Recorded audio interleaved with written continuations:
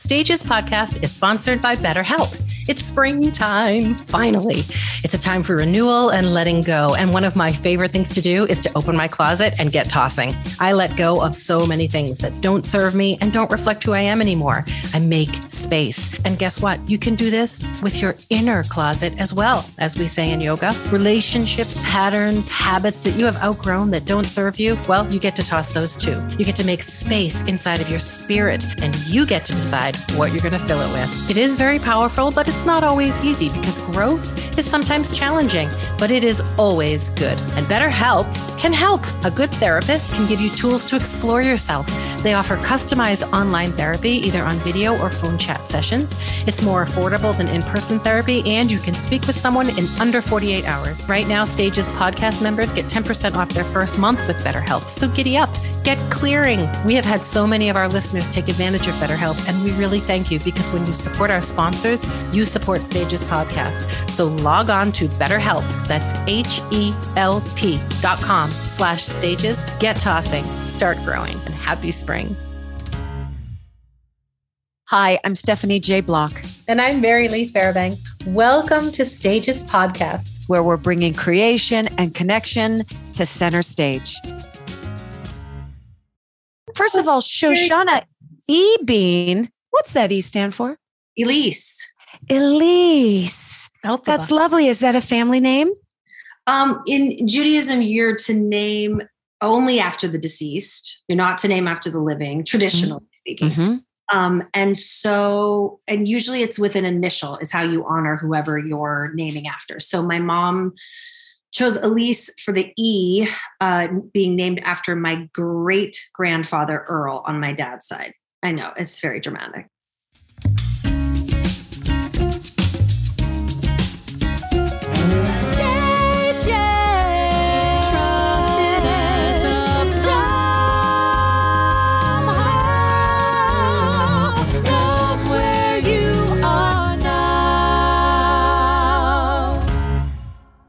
Okay, our chat today is with one of the founding members of the Alphaba sorority. She's part of the original coven. Her voice reaches notes. It finds its way to the most thrilling alternate melodies and riffs in ways that I can only dream of.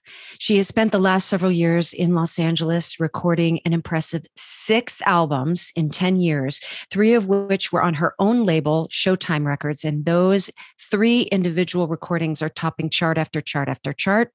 And when she does return to New York, it's usually for Broadway or when something really exciting is calling her. Those being Wicked, Songs for a New World at City Center, playing Jenna in Waitress, her Night Divine concerts at the Apollo, featuring fellow mega talent Cynthia Erivo, and her musical Dear John Mayer, which she wrote and she starred in. She's currently in the upcoming and anticipated musical comedy, Mr. Saturday Night, starring alongside Billy Crystal. If you haven't already guessed, everyone, please welcome to the podcast, my friend, Shoshana Bean. Shoshana, to stage, please. Shoshana Bean, to stage. Hi. Hello, Shoshana. Oh, that intro makes me a little weepy. Thank you. Because it's the truth. Congratulations, first of all, Mr. Saturday Night. Thanks. Secondly, I heard tell that they intentionally wanted to cast this ethnically, culturally, religiously authentic, with the cast being Jewish. Is that something that you knew of going in advance? No, I still haven't heard that. That's the first time I've heard that there was intention. I believe there is intention. I was going to ask, my secondary question was, can you feel that in the room, in the storytelling and adopting the characters? There's many ways I can answer this. So let me try to just briefly touch on each thing. Didn't know that any of it was intentional. I feel like there was a series of events that made me very excited at the possibility of being in this show. one of which was this brilliant Sarah Silverman podcast that basically was saying, hey, if we're being inclusive, are we going to be inclusive of Jews? Or if we're talking about a representation, are we going to allow us to represent our own people? And a little bit like held the mirror up to my face, like, what's your level of shame with your own ethnicity and cultural identity? How do you feel about being a Jew? Because when she's saying like, hey, why are we so ashamed of ourselves that we don't even cast ourselves to play ourselves? And I was like, yeah, why are they like that? And then I was like, wait a minute, you pick up and put down your Judaism when it serves you. You know what I mean? Like I kind of called myself to task with like my own levels of shame versus pride and how that has fluctuated. And so when this job came along, and I read the script, and even more so when I was on my way to Billy's house to like work with him, of course I was nervous, and I pulled over on the side of the road. And because I had a couple of minutes to kill, and I just was like, this won't be a real meditation, but I'll just drop in as much as I can. Mm-hmm. And the first thing I heard was like, you're not alone. We're all there with you. You're not alone. You're not going in there alone. And I just thought like, not only are like my ancestors with me, and they're geeking out right now because of Billy Crystal.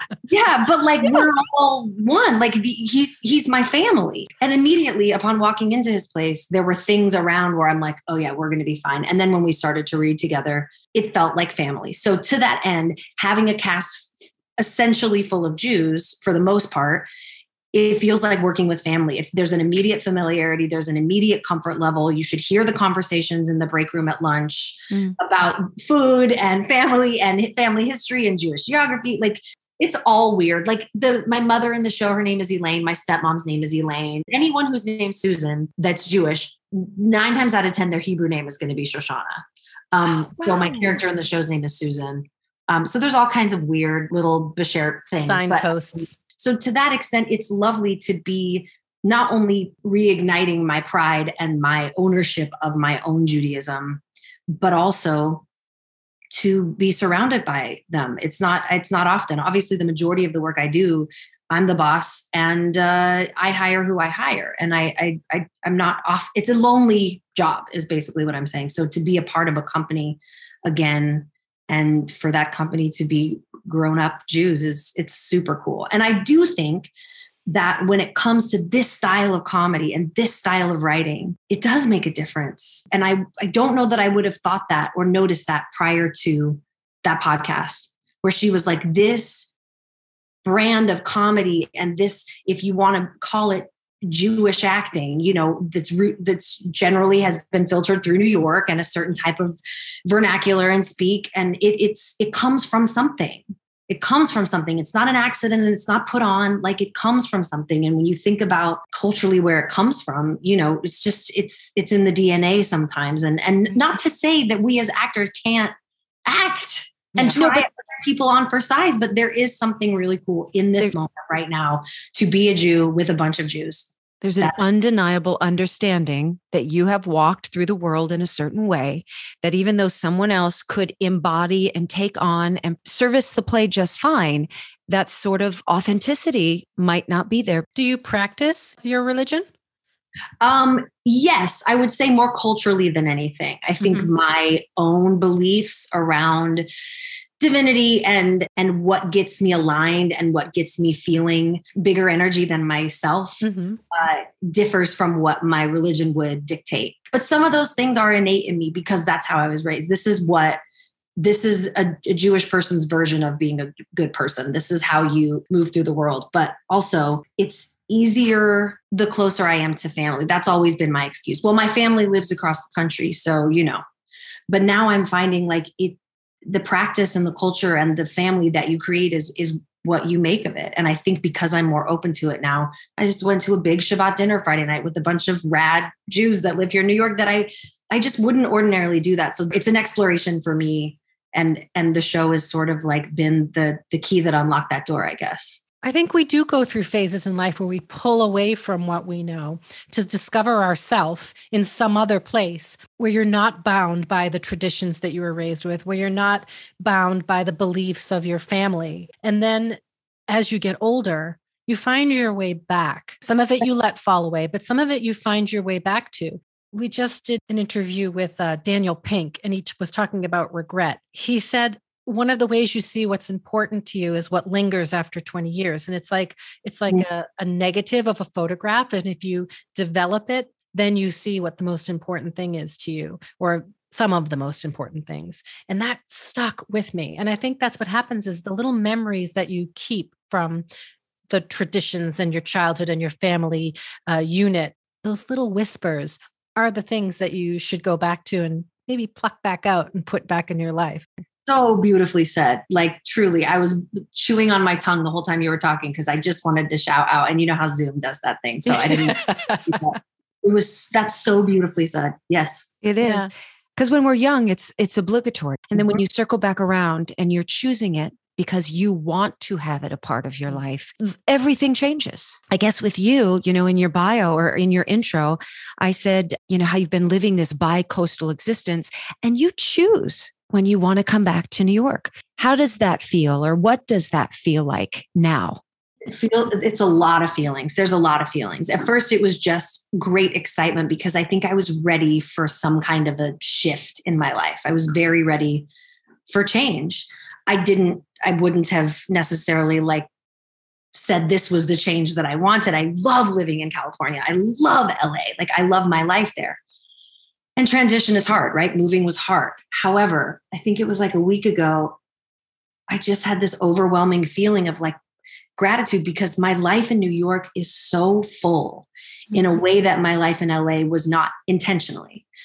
I was always on the road. So landing back in LA was always my peace. So I don't want to create a really big life here. I want to create a life that I want, which is yoga and horseback riding and seeing certain friends when I want to. It just was I lived really far out so that I wouldn't have to be so easily accessible for lunches or whatever else. And then coming here, it's just such a full experience of life here. And I know that that's New York in general, but I do have 20 plus years of history here. So the people that are here are my family. These are my people. Do you know what I mean? I feel an insane amount of gratitude. When you're my age, you've made a lot of mistakes and let me speak for myself. When I'm 44, which I am, and I look back on my life and all the experiences, I've swung and missed a lot of times, That's the best thing to do. I try to tell my son all the time, just fail.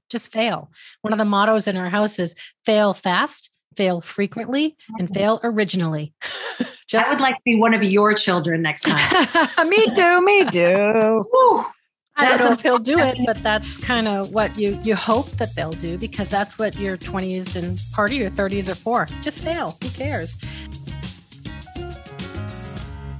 I actually heard you say one of the reasons that you said yes to Waitress was because it scared the bejesus out of you, right? Do you always do things because they scare you to push yourself? If I have resistance, yeah. If I feel resistance, then I just poke around in there. And then if I find, you're just afraid you're going to suck, you have to do it now. I feel like any big opportunity or decision, there's always going to be fear present. And largely it has to do with failure. How stupid will I look? How far will I fall? Of course. How much money am I going to lose? Am I going to be destitute? You know what I mean? So yeah, I just felt like Waitress felt like a really interesting choice that they called me. I was like, are they sure that this is an offer and not a work session? This is such a bizarre choice. Mostly because I hadn't seen the show, but I knew what women had played it. And I just would never put the five of us in a group of, and be like, these are the guys, like the Elphabas, it makes sense. You put the group of us in a lineup and you're like, well, yeah, I get it. You put the girls who play Jenna in a lineup. I definitely think one of these things is not like the others necessarily. And I think that's great because it makes it more like an every woman part. Every woman can identify with a piece of her. Yes. And with a piece of her. That's exactly right. So I think it makes perfect sense to play it with lots of different kinds of women. But I'm taking liberties because you would have been the outlier. Now that you've said it, and I've seen the women that have started and until the final curtain, you were the outlier. And because you think of Shoshana Bean as this force, not just in her singing, but in her presence, in her belief system. And again, we are actors, so we are to be directed. We are to become what the part needs. But if you look at Shoshana Bean on the page, there is a strength to her that you try to fit Jenna with Shoshana, and there is going to have to be some molding and shape-shifting that goes on, right? And Jenna is one that is being abused by her husband, that then is lost, that then finds herself pregnant, and the vulnerability oozing out of every pore. And you have to embody that. And you were able to do that. Did you find moments in your life that you could pull from? Yeah, I think the beginning was challenging because I thought I was drawn to it for the challenge of being like, okay, well, someone sees these other colors in me that I have spent all of the years out of playing a character, just being myself on stage, doing my own music, touring the world when it's just me and the audience. There's nothing to hide behind. And that is where I was able to feel the safest and cultivate a wild vulnerability that I was like, now can you bring that back to paint by numbers? Mm-hmm. Now can you bring that back to, you have to say these words and you have to be on this number and you have to do weird shit sometimes, especially when you replace like I do or have. You don't get a lot of freedom or liberties to say, this doesn't feel right, like you do when you're originating. I think, can we rework this line? Because I feel you don't get that. So you just have to take it and justify it and figure it out and make it work. So for me, I was like, well, now that the rules are in play, can you fillet yourself open and share your heart with these people? You know, the other fear with replacing is always like, am I doing it right? Am I doing it the way you guys want to see it? Because you've already seen Steph do it and Adina do it and Eden do it. I can't help but be who I am, but someone is not going to be happy with that. Do you know what I mean? Mm. The other piece was the fear that like, oh shit, there is an expectation of what I do and what I deliver in this space that I can't do in this role. I don't want to do in this role. Are you going to love me or hate me? There's always that concern, especially the older I get. I think there was a real fearlessness when I was younger because I had so much to prove.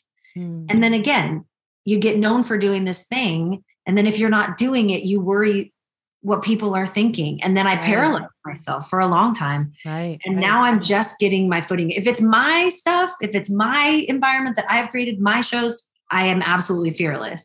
Harvey came to see the show very early in the run. And I begged him to note me, to just tell me something. Once I started running, I didn't really get to have conversations anymore. So Harvey was like, I'm not going to tell you anything except for you don't have to work so hard. Just, you don't have to tell us everything you're thinking and feeling. We're with you. Everyone else in this show is spinning in circles so that you don't have to. You are the only grounded human on that stage. Everyone else is a character. Everyone else is a caricature. So that you can just be. That was permission. That was it right there. The rest of it is like, there are other forms of abuse that are not physical. That come externally and that are more than anything inside of our own minds and hearts. The things we tell ourselves, no one could ever speak worse to me than I have spoken to myself ever. Even the horrible things that have been said to me in my lifetime, no one's ever crueler to me than I am to myself. And I think that when we are internally our own worst enemy, we manifest that outside of ourselves because it's what we know. It feels comfortable. Oh, you spit venom at me or you smack me across the face. That feels about right. Yeah. So that wasn't difficult to access. Sometimes when women end up in an abusive relationship, they're not weak. Often they're very strong and they have the ability to adapt. They have the ability to justify all those things that you were saying you felt like you had to do just to get into the role. You had to adapt, you had to justify. But that's what a person does in an abusive relationship. They change themselves. They dim their light to match what's being said to them. It doesn't have to be a physical thing, as you were just saying. So I think it makes perfect sense that you can have this underlying super strong aura about who you really are, but put yourself in the space that for years someone's chipped away, and you've adapted and morphed and justified all those, and that's what you turn into this character. Thank you both for correcting me, because that is a misconception. And I'm serious. And I put that out there. And, you're very, very right, because I went the sort of making it a general archetype. And that's not the case at all. There isn't just the victim and the hero. From victim to hero, there are so many different chapters and variations and details. And so I really apologize to the listeners. I felt the same way though. I said, who am I going to be if I don't get to be ferocious and big? I don't know how to do it. Am I going to be enough? So really, I felt the exact same way. Not when they chose me. I was like, well, now I can show people really what I'm capable of, because I only get opportunities to sort of do this one thing. But then once I actually had my teeth in it, I was like, oh, fuck, I don't think I'm enough. Unless I do riffs, unless I sing higher and higher and higher, unless I make you laugh, unless I'm saving the day, I don't think you're going to love me for showing you the broken parts of myself. And I couldn't have been more wrong. And so it was a lesson for me too, that all parts of you are worthy of stage time. All parts of you are worthy of knowing. Anyone who came in here hungry and found any bit of success learned very quickly, this is what we love about what you do. This is why we like you.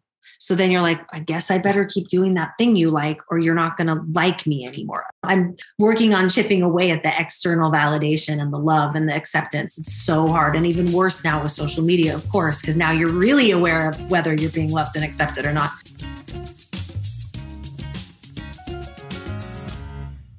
You're speaking about Harvey Fierstein. Of course, your Broadway debut was the original company of Hairspray, where he was the lead and the mama hen. There's a familial understanding between that company and him. And obviously, it's still to this day, you admire him and respect him, and he's your counsel. It's been continuous for 20 years. Can't ever talk about Hairspray without crying. I'm sorry. Oh my gosh. Ever. You say Hairspray and immediately the waterworks start. Yeah, I think the biggest thing, both he and Marissa, but of course, more so Harvey for just his age and wisdom. But I feel like I learned everything I needed to know about how to do this, how to not just what's happening on stage, but what, more importantly, the quarterback that you are backstage when you are tasked with being the leader of the show. It's not who takes the last bow, and it's not whose name is above the title. That comes with the responsibility of calling the plays, making sure the morale, making sure your company is cared for. I learned that from Harvey. And yes, he's still family. And yes, he's still, I'm now reading his memoir, of course. And now I'm like, you had a life before me? What do you mean you had a whole life before you had me? I don't understand. What is this Torch Song trilogies you speak of? I don't understand. You're a prophet? I don't get, you're just my annoying mother. But yeah, that was that Hairspray family. That doesn't, put it this way. I've been in the biz 20 years and it's never happened like that again. When you originate and it was also a long time, because I don't even know if anyone does it like this anymore, but we rehearsed for however long in New York. Then we went and did a run in Seattle, came back to rehearsal to then open. So we had this massive chunk of time from April to August before we were officially open. So now, obviously with Billy's show, we had 4 weeks of rehearsal, we go into we're first preview all in 6 weeks. That's crazy. And was that based on Billy's schedule? Was that based on producers' understanding? Was that because this is a brand new thing? Yes, it's based on a movie. Yes, is that true? Yeah. But you're now exploring the material through song and choreography. So you are building it from the ground up. Well, they've worked on it for years. So it's not like this is the first time the script is seeing the light of day, right? They worked on it for years in different readings and workshops and stuff. And then they just did a production in the fall in Barrington, where I think they really defined what the shape of it looks like. So a lot of times we'll be in rehearsal and they're like, yeah, this entrance will be just like Barrington or whatever. There's a kind of was a rough blueprint. So we were running after 2.5 weeks. We started. Oh my gosh. Wow. Because they just, and the person, who's on stage the entire time, he already knows the whole show, Right. So how did that show come to you? From above. I mean, I think it was always meant to, Bashert, as we say, it was always meant to be this way. I could tell you the details of it all, but. From Ernie, was that your uncle, your great uncle? No, great grandpa. Oh, it came from Merle. Who would have sent it if I had my choice of like which grandparent sent it or which I don't, all of them got together. I just think it was supposed to be, like I said, Billy felt like family. I just felt safe with him immediately, which is not like me with people of certain stature. I get very nervous and starstruck. And I, of course, but was still able somehow to just connect with him and be really vulnerable. Your character in that play is Susan Young. Did you find similarities with her, or was it a real challenge to find the pieces of her like it was with Jenna? You pull shades of pieces of you and highlight them for a character. And I was struggling. Why can't I? What am I? And I'm making it harder for myself. And the other day I realized because there aren't any pieces to find. It's you. It's you. So you're out here searching to bring something outside in. And it's like, why are you trying to make, which is weird when you get gifted a role that you're like, I know her. Right. No. But it almost feels too easy. I'm not working hard enough. Therefore.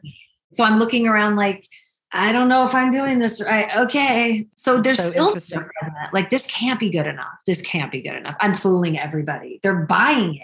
This is like, I'm going to be found out any second. They're going to realize. That's me week 3 of any rehearsal. Honest to perfect. God. Week 3. I'm the worst actress ever. They're absolutely going to find out that I've used all my tricks.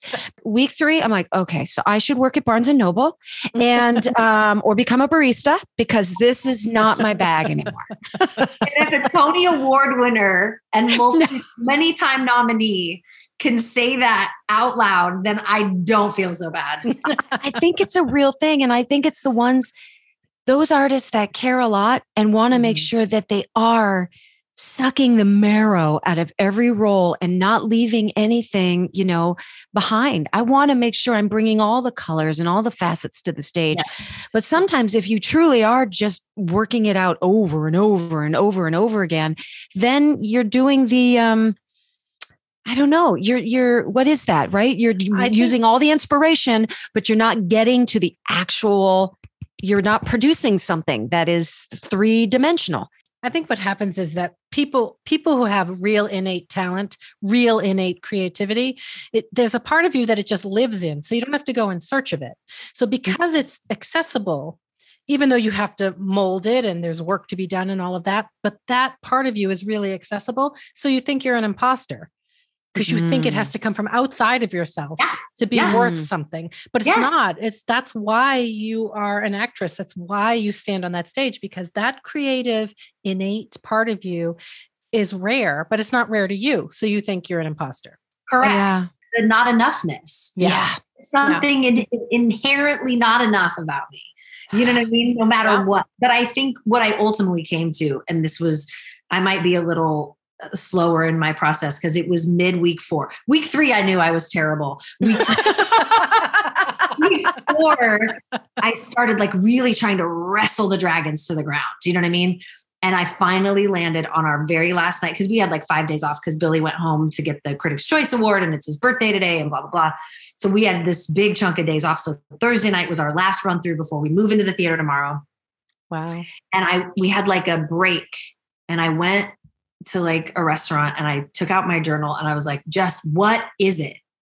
And I realized like you're trying to make my life in the theater different from my life on stage when I'm not playing a character. Right. That there's something else that has to happen. And it's supposed to that feeling you get when you are locked and in the zone and completely channeling and a free open vessel when you're on stage alone doing your own shows is the same. It's the same source. It doesn't come from a different source. It's still you. So cut your chest open and share your heart like you did with Jenna, like you do when you're doing your concerts. Like this isn't different because she's angry at her father and is recently sober. This isn't different. Right. Like I think what I realized was like the parts of her that are me are repellent and I don't want to own them. You know what I mean? Yes. Yes. So I gave up essentially. And giving up, as you know, is where all the good shit happens. That's when all the good shit does happen. That's you right. release control. You let go of the control, trying to make it what you want it to be, instead of just allowing what it is to flow through you. I should send me your number.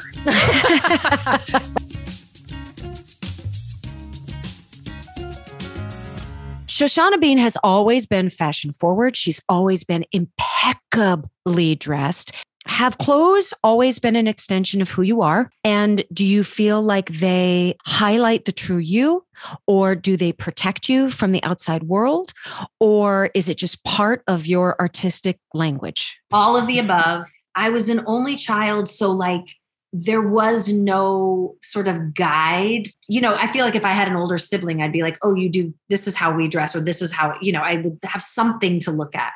But I just had MTV and Punky Brewster, she was a fashion icon to me. Michael Jackson was a fashion icon. So I would say that growing up, I dressed somewhere in between, which sometimes they dress very similarly. So, but the 80s was like wild with fashion, right? But my mom was always very, very fashion forward. We lived in a very small town and nobody dressed like her. So I think I get that from my mother for sure. 100% I think clothes are an armor for me, mostly because I've never been comfortable in my body. Look at what I'm wearing. Maybe you won't notice my body. And I also think they are an expression. I don't know that I have like a signature style per se.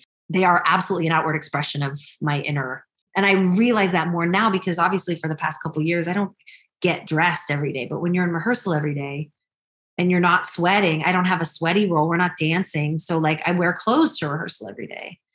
And putting on an outfit every day, I was like, oh, right. I live in stretch pants and flannel shirts. So how about I teach you yoga classes and you come over here and teach me how to dress? Because that is a deal. I am hopeless. It's my favorite thing to do is dress people. I love it. It's my favorite. So Paul Tazwell is designing Mr. Saturday Night. Did you two collaborate? Well, nothing is made for me. It's all off the rack. I see. Okay. 1994. I think that the stuff that's being built and made is more for like the woman that plays my mother, Randy Graff. My mom. My stuff is off the rack. So I had my first fitting only with Paul's associate co-designer, Sky. And he and I were 90s kids. So we've been having a ball like, oh, no, remember when we would wear this under this and then with the bracelets like this? And what about beanie? Because we wore beanie. Like, and then when I had my second fitting with Paul, I really didn't speak up. I've never originated really. And again, I came into this process so late. All the decisions have been made, but it's fun. It's comfy and it's so nostalgic for me because the 90s are my favorite. So I'm in Doc Martens and plaid shirts and baggy jeans. Like it's so. So which Spice Girl is your character after? Because that you say 90s and all I think is like Sporty Spice and 90s grunge, Nirvana. Grunge. Oh, nice. Ooh, which is so your Pacific Northwest like feel, your vibe. Yeah. Let's bounce to, and I know this took place in 2011. Mm-hmm. Dear John Mayer. You create an entire show. Now, I go back in my mind to John Mayer back in the day, and I can think of the Battle Studies, like the cover of that album, and no one has been more handsome than John Mayer on the cover of that. Now, he's controversial now, right? There have been some stories that have circulated about his character, perhaps. Again, I can't speak to that. All I can speak to is what he looked like on the cover. I'm with you. So what was the seed? His musicianship? What he looked like? Tell me the genesis of that show. Well, my love for John Mayer actually started with that album. I did my research for everything that had sort of predated that, but I don't know. It was his writing changed my life. It changed the way I looked at songwriting. So he was a big force for me for a while. And he inspired a lot of songs that I wrote because I wasn't in a relationship at the time and I wasn't even dating at the time. And so he just kind of became my muse. And I was in the process of writing a lot of music and I was newer in LA and people were like, why are you abandoning your theater roots for the music business? Like it's advantageous if you kind of like try to find a way to blend both, because then you're still appeasing the people who want you to do theater, but you're also showing people like, listen, I write and perform my own music. So I called up my college best friend, who is an incredible writer. And I was like, you want to write a show with me? And so just took existing music that I had and created a glorified one woman show. Like there were other characters in it, but like it was a lot of monologuing. And I wrote a couple new songs for the show and stuff, but it was really about unhappiness and the choices we make in life and not honoring our dreams, like not following our dreams. And then like the whole shtick with my character was that she had imaginary backup singers that lived in her head. These two fabulous women were essentially her alter ego that she wished she could actually live out loud and be that person. So, but it was it cathartic for you? Was it empowering? I don't know. I think that I think about a lot of stuff like sandcastles. Like when I'm working on it, it's every detail, every grain of sand is important to me. And then you have to let them live as the piece that you made. And sometimes a wave comes in and washes it away. And then you're like, okay, time to build the next one. And I think of John Mayer that way. I think it was a great use of time and energy. And I think it was a great moment. I think that the wave has come for that one. And so I think of it fondly and I am really proud of it. So if we were to make that compilation album, the essentials of Shoshana Bean, I want everybody to buy all of her albums. But if we were to truly do the 1 cent Columbia House, I'm buying the best of, what are a few of the songs that you were like, this is what makes me as a musician and different like stages of your life? Okay. From the first album, I love 1/16th. And I love the cover of Aretha's Ain't No Way. From the second album, Blood from a Stone. From the third album, This War. From Spectrum, probably All to Me. And then from the most recent EP, I like the Purple Rain cover. Okay. Self-declared, you feel a little nervous when you meet stars, but you're willing as a musician to say, I'm going to take Purple Rain, one of the best songs ever written, and say, you know what? I'm going to put my own take on that. What is that about you that gives you the confidence to say, I can do something different and my voice is going to lend a whole different understanding of this song? Tell me about that. I think that it doesn't come from a confidence. It comes from a necessity. Ooh. It comes from, because obviously Purple Rain's been around almost as long as we have, right? So it's not that I just found it and thought, ooh, I have an important stamp to put on this. It's, I need to tell this story. So it wasn't even like, how can we reimagine it? It was just like, I have to sing this. I started singing it in some of my shows. It was so powerful, like the way it made me feel. And then when I found out in the midst of the pandemic that it was written about Armageddon, that's what the lyric means. Because if I'm Jewish, obviously, so I don't know the last like Revelations. Is that what the last chapter is? Yes. Yeah. Like shit goes crazy. That's what he wrote it about. If it's red in the sky and it's blue in the sea, make purple. Right. So I thought, well, that makes me want to sing it even more about right now, this moment. When we were stuck at home, we didn't know what was happening. We didn't know if this was going to end the human race or like, we just didn't have any idea. Sometimes it's like, I don't want to sing the same stuff I've been singing. I want something else to move through me. And it always, whether I want it to be that way or not, always comes from like, what story do I want to tell? Does this resonate for me? Do I feel like I am the person to tell this story right now? And that's really all I can say about Purple Rain. It never. And same with Ain't No Way. It's an insane song for any vocalist to sing. It wasn't like, let me pick the hardest song and see if I can, sing higher than whoever. It was like, this story is the one I have to tell. Were you always writing songs as a kid? And being an only, were you just sitting in your rooms writing songs, or where did it all come from? Necessity. I still don't like writing music. I hate it. And I never wanted to be a songwriter, but I needed to because no one else can write what I feel. And I found when I was co-writing, it was watering down A, what I wanted to say, and B, how I wanted it to sound. And I knew I wanted to make records, and I couldn't get in the room with who you would want to be in the room with to make hit records, obviously. So how do you push through because I know I try to write. I don't write music. I find it torturous, like to sit here by myself and focus and put it on the page because I'm a real collaborator, right? I mean, most theater people are, we all want to collaborate. Yeah. So how do you push through when you have to sit down and write this song, put yourself on that page? What do you do? Well, I haven't been is the honest answer. I think that in previous years, I was inspired to write. I had things I wanted to write about. I had, a very clear idea sonically of what I was doing. I had so much to say. And either I don't have anything urgent to say right now, or I'm using it in other, like using the creative energy and the things I want to express in other ways. Yeah. Like anything else too, there's an ebb and flow. Sometimes you're in the shore and you're giving everything, and sometimes you're just out collecting, and maybe that's where you're at right now. It's out collecting. My problem is collecting for a while. I'm always out collecting, and I never seem to get my butt in and in front of the computer to write something. It's the only thing I'll offer for that has helped me at least know that I showed up today, right? Is to just set the timer for like 10 or 20 minutes. Yeah. Everybody has 10 or 20 minutes. We probably spend that much time scrolling through Instagram. So I'm like, if I can sit down for 10, I don't care if nothing comes. I at least showed up to it today. So, And usually when I actually do sit down for that 20, I end up sitting down for an hour and a half. Do you know what I mean? But I think just knowing I'm not trapped and all I have to do is sit for 20, that would be for you or any potential blocked writer that's listening. 10, start with 10.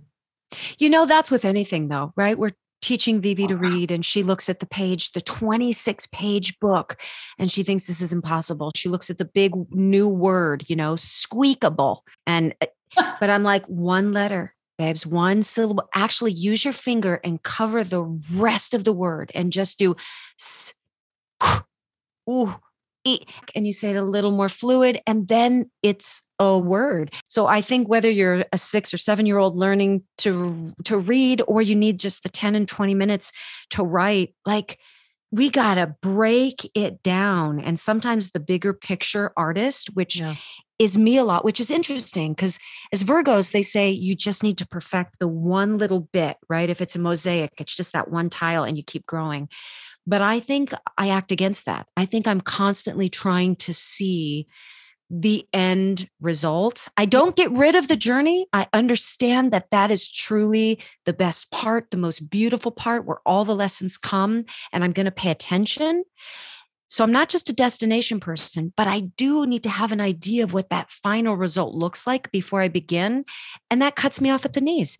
That's what I do too. I need to know, well, what's the goal of this piece that I'm writing? Instead of just taking it chunk by chunk and allowing the goal to organically rise out of that. Through the process. Same thing with a song? Do you need to know where the song's going when you start? Or do you just begin and let the journey take you where it is and it'll end where it ends?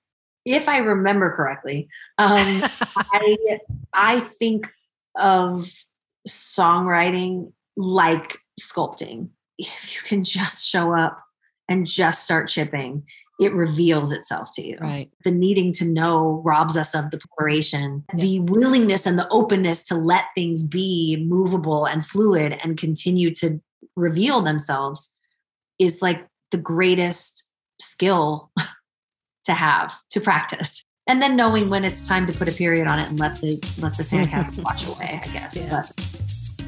And now it's time for the 5 questions. Is there anything in your beautiful closet, one piece that you will never get rid of because of the memories it holds or what it stands for you? There are quite a few, but I think my first dress from my album release at the Apollo that was custom made, it's white, and we did it to sort of look like a lily. It was that I'll probably never get rid of that. If you could have any question answered, what would it be? Is it all going to turn out all right?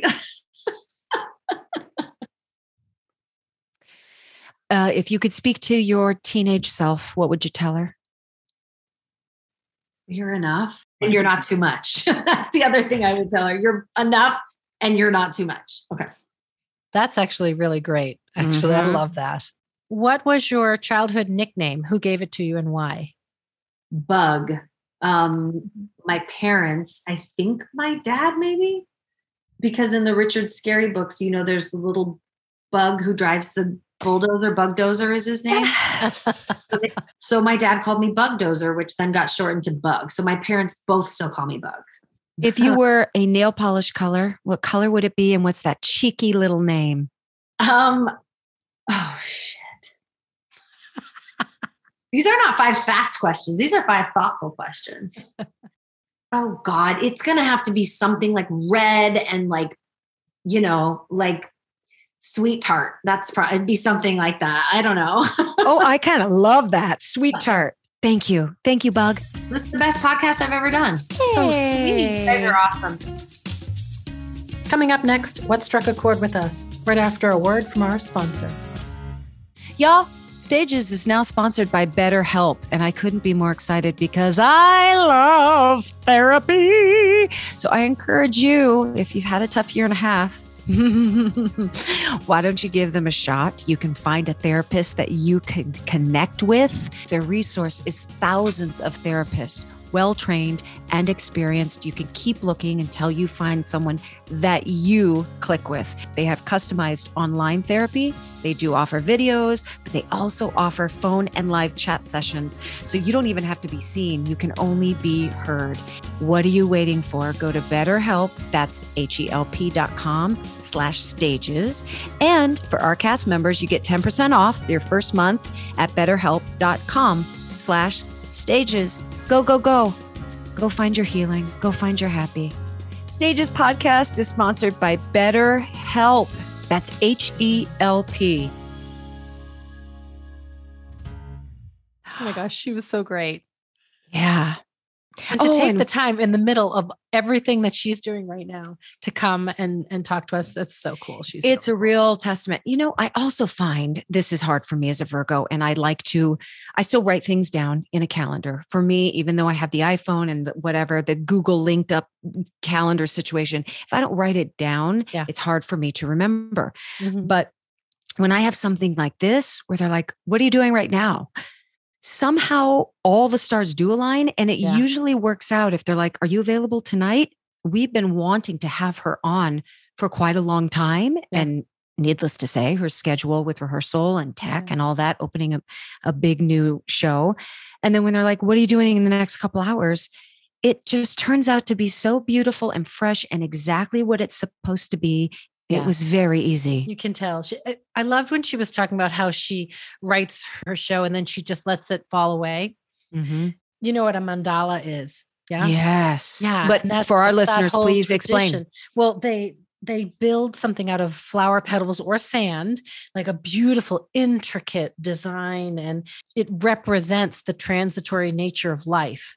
And it's meant to wash away or blow away in the wind. It's a practice of non-attachment. I love that that's how she sees her music and her work. I build it and then I just let it wash away to wherever it's supposed to be. I loved that image. I think I have to have some sort of discussion with my therapist, because when these beautiful stories are being told, for some reason, I'm always the inanimate object. Like when Jason Alexander was talking about the rock climbers, right? And the rope. Yeah. And I saw myself as the rope. And when she was talking about the sandcastle, I saw myself as the wave. And it wasn't like in a negative sort of connotation, but just coming in, cleaning or getting rid of, and then starting from scratch. And I need to figure out cleaning. I've been in your kitchen. Well, we all have different definitions of tidying, Mary Lee. Lord. But back to Shoshana, who also looks remarkably put together. And I wanted to talk about that gorgeous duplex that was behind her. Yeah, what? Where is that in New York? How did we not discuss it? It was like all shades of eggshell and ecru and white. It just looked like a safe haven in the middle of New York City. It really was like this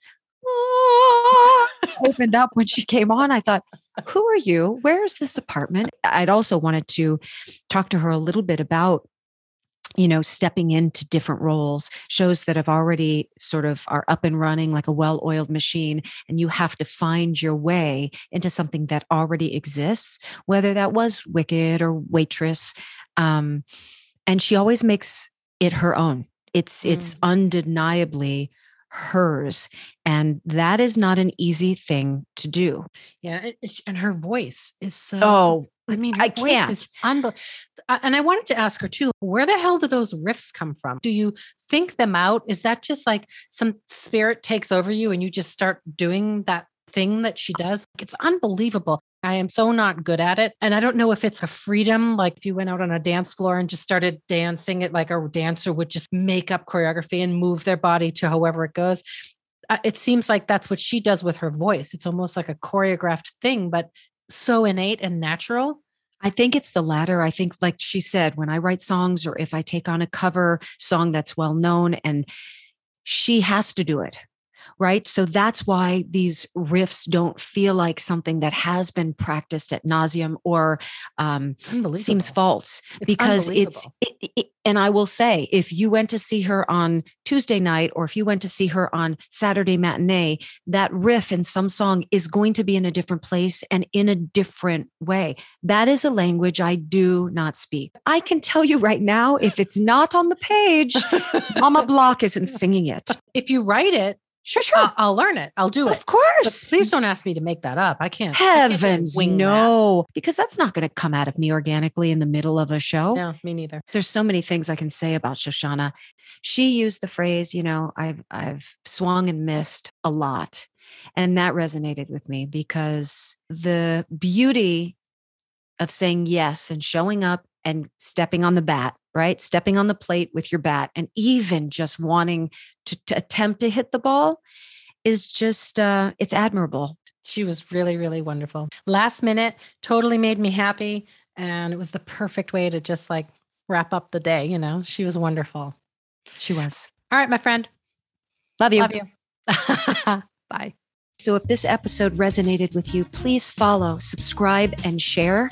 You can always find us at stagespodcast.net. A big thank you goes out to our assistant and doer of all things technical, Saren Cho. Thank you to Noah Kaiserman and Garrett Healy for our beautiful original music, Melanie Von Trapp for our Stages Podcast logo, Brock Grenfeld, our sound engineer, and Allison Arns, our PR and social media expert. And thank you, our cast members, for joining us today. We hope you come back next week.